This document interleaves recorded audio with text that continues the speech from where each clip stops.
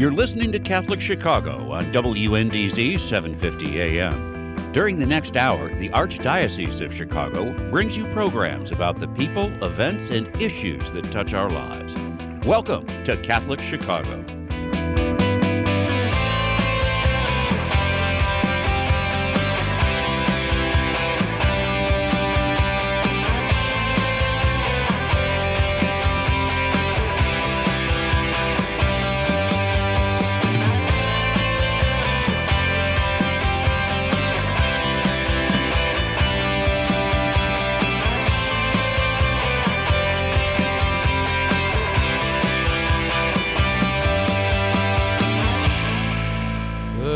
Everybody, this is Bob Gilligan of the Catholic Conference of Illinois, and thank you for joining our program here this morning on a beautiful morning, 4 days before Christmas.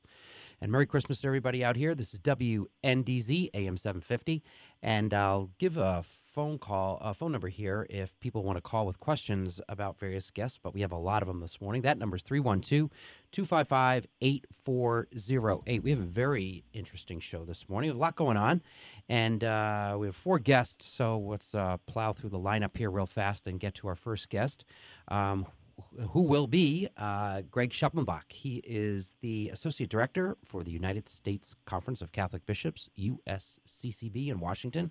He's the Associate Director for Pro-Life Activities. He's going to be talking with us here this morning about a very interesting topic on vaccines and what's going on with the coronavirus vaccines issued by, produced last week by Moderna and Pfizer, about the moral implications of those vaccines.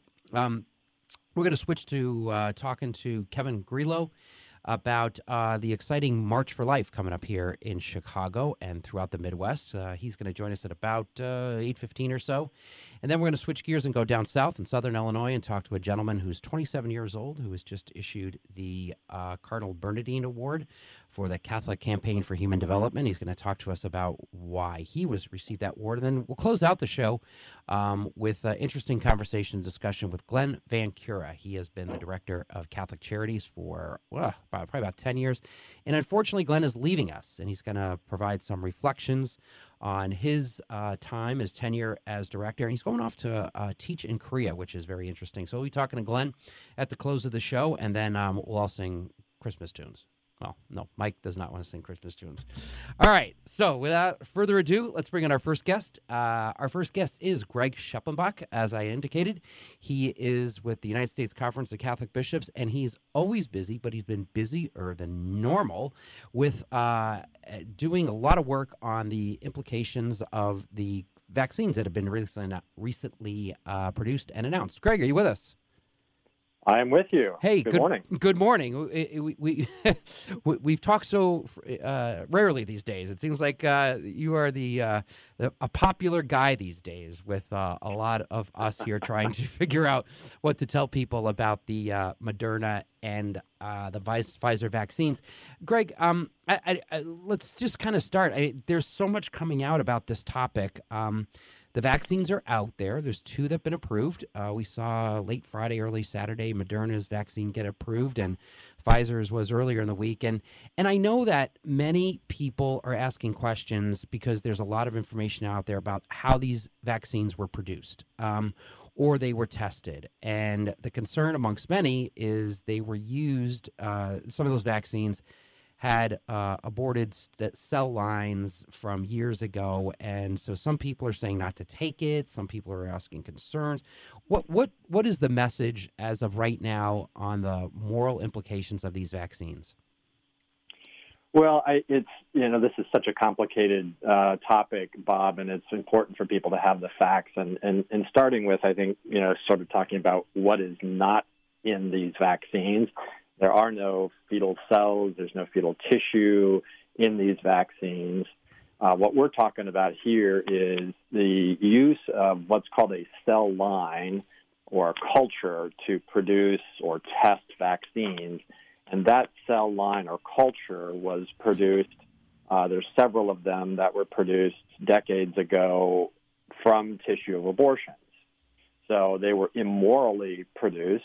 It is immoral to use tissue from an induced abortion and harvest that and use it in medical research, because it doesn't show proper respect for the body of this human being, and it also can be seen as scandal in terms of a promotion of or acquiescence to or legitimizing abortion. So these cell lines do have that are used in some of the vaccines have an immoral connection to abortion, and those who produced it, are most responsible for that. So, but it's in I'd say over the last 20 years or so. I mean, going back to about 15 years ago, 2005 is when the Vatican first addressed, the Holy See addressed this connection between these abortion-derived cell lines and vaccines, and said that, yes, there's, from the perspective of the researcher, from the perspective of the scientists and those who are producing these vaccines and are using these cell lines, their culpability, their cooperation with immorality it's there. And it is a real cooperation. But the Holy See also spoke to the end user, the average patient who uses a vaccine, and said that their degree of cooperation with that original abortion and the cells being used to create a cell line is so remote that under certain circumstances, and a couple of those are, if there is a serious health risk by not being vaccinated and there is no ethical alternative, then under those circumstances, a patient, an individual, can use that vaccine that has this connection to an aborted fetal cell line.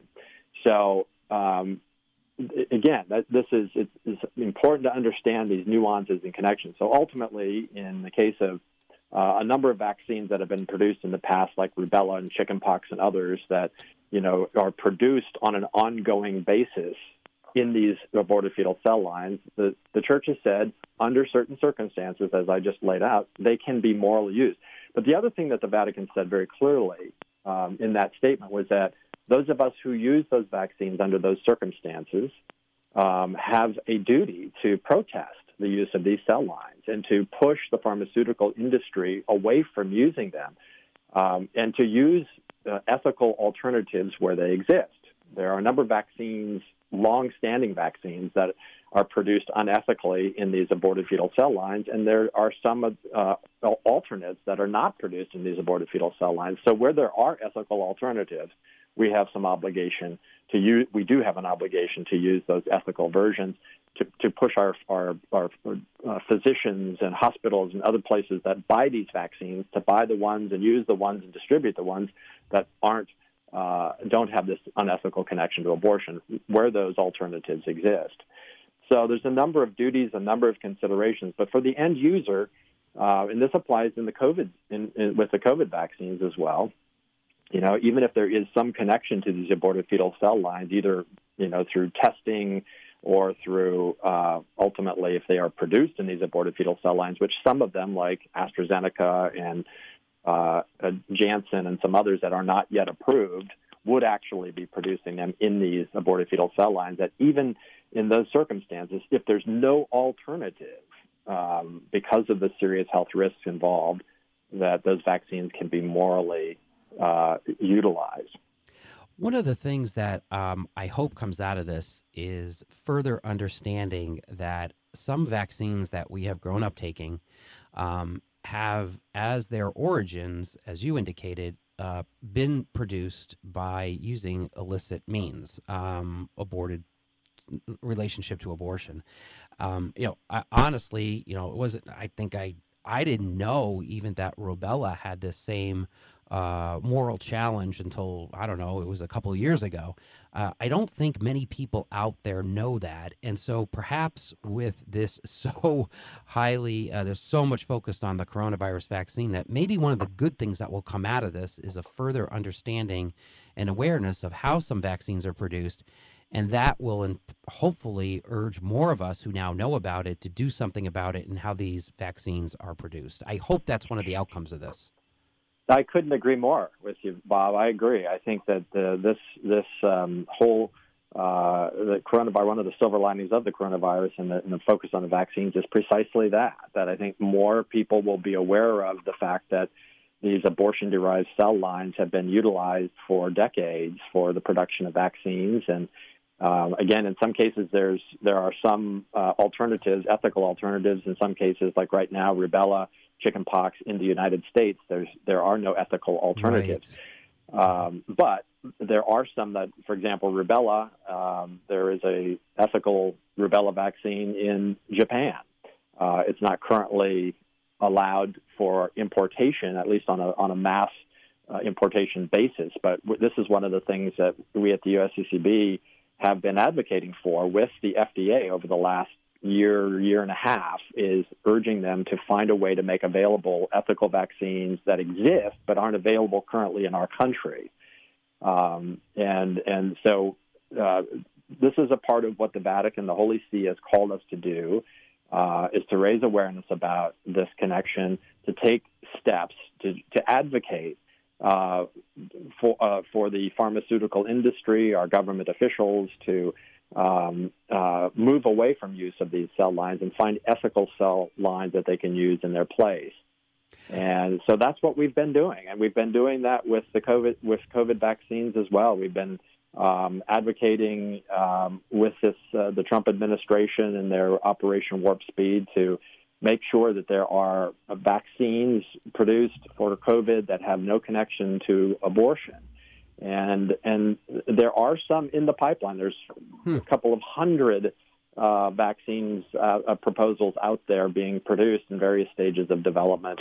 But there are some, in clinical trials that, at least what we know now, have no connection whatsoever to these aborted fetal cell lines. So our hope is that they will be ultimately get across the finish line and provide additional alternatives. Now, the Pfizer and Moderna, as we've talked about, were not developed, and they're not being produced using abortion-derived cell lines. But at some point in the process of their development, a test was done to see if the vaccine would work as it's supposed to, and that test was done in aborted fetal cell, an aborted fetal cell line. So it still has some connection, but at least it's not relying upon the aborted fetal cell lines for ongoing production of the vaccine, which is kind of a whole nother step of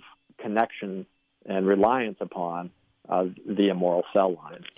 So I guess in short, the message is, for those who produce these vaccines, they are morally culpable in terms of if they were produced through illicit means.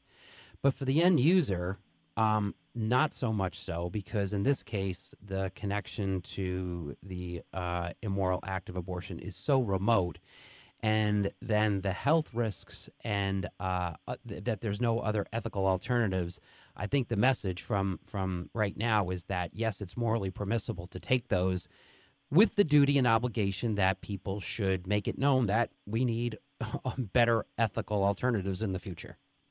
That's exactly right. And, we will do everything we can from the USCCB pro-life office to help facilitate people to take those actions. We're in the just about ready to finalize another short question and answer kind of document to supplement the long statement that we put out a week ago.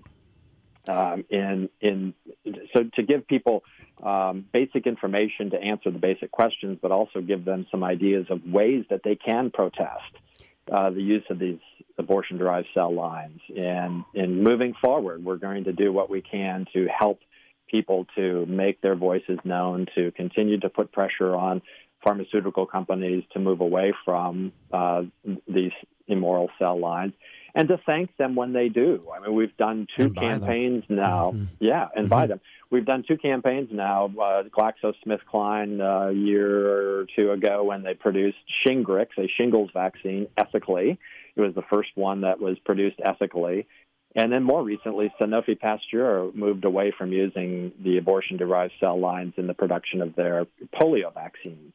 And so we did help facilitate people to communicate their gratitude to these companies for moving away from these immoral cell lines. So we need to do all of these kinds of actions to push them away from use of immoral cell lines. The other thing I'll say, Greg, is I think your office has done a great job of trying to keep us informed here on the state level, all throughout the country about this is a very tough topic. It's very confusing for those of us who are kind of science challenged, and figuring out it takes a while to understand this, but I think we got it now. The Catholic Conference of Illinois on Friday, the bishops put out a very brief statement, and basically it's referring those interested to go to the document that USCCB put out on Monday the 14th. I think you had indicated that your office is working on a concise question and answer that you hope to come out with soon. I read this morning that the Vatican, the Congregation for Doctrine of the Faith, has come out with some more materials. So I guess, from our perspective, we urge people to look at those materials that are produced by the Bishops' Conference and the Vatican. And a lot of other people have a lot of other opinions out there, and they're opinions. But if you want to go to the source, I think the sources are what I had just indicated. Exactly, and we've got a place on our website at usccb.org/pro-life under biomedical research, where we've got a variety of different vaccine-related resources from the statements we've put out, the statements the Vatican has put out. This is, as you mentioned, they just put out another statement. I haven't actually seen the statement, but I read an article. Yeah, I read an article about it, and it seems as though they're just reaffirming what they have said in the past. So they've spoken 3 times in the past, starting in 2005, and it was a statement on the moral considerations on vaccines and their connection to these abortion-derived cell lines. In 2008 with Dignitas Personae, where they addressed a number of biomedical research issues, including vaccines and their connection to abortion-derived cell lines. And then in 2017, the Pontifical Academy for Life issued a statement related specific to a concern about vaccines in Italy.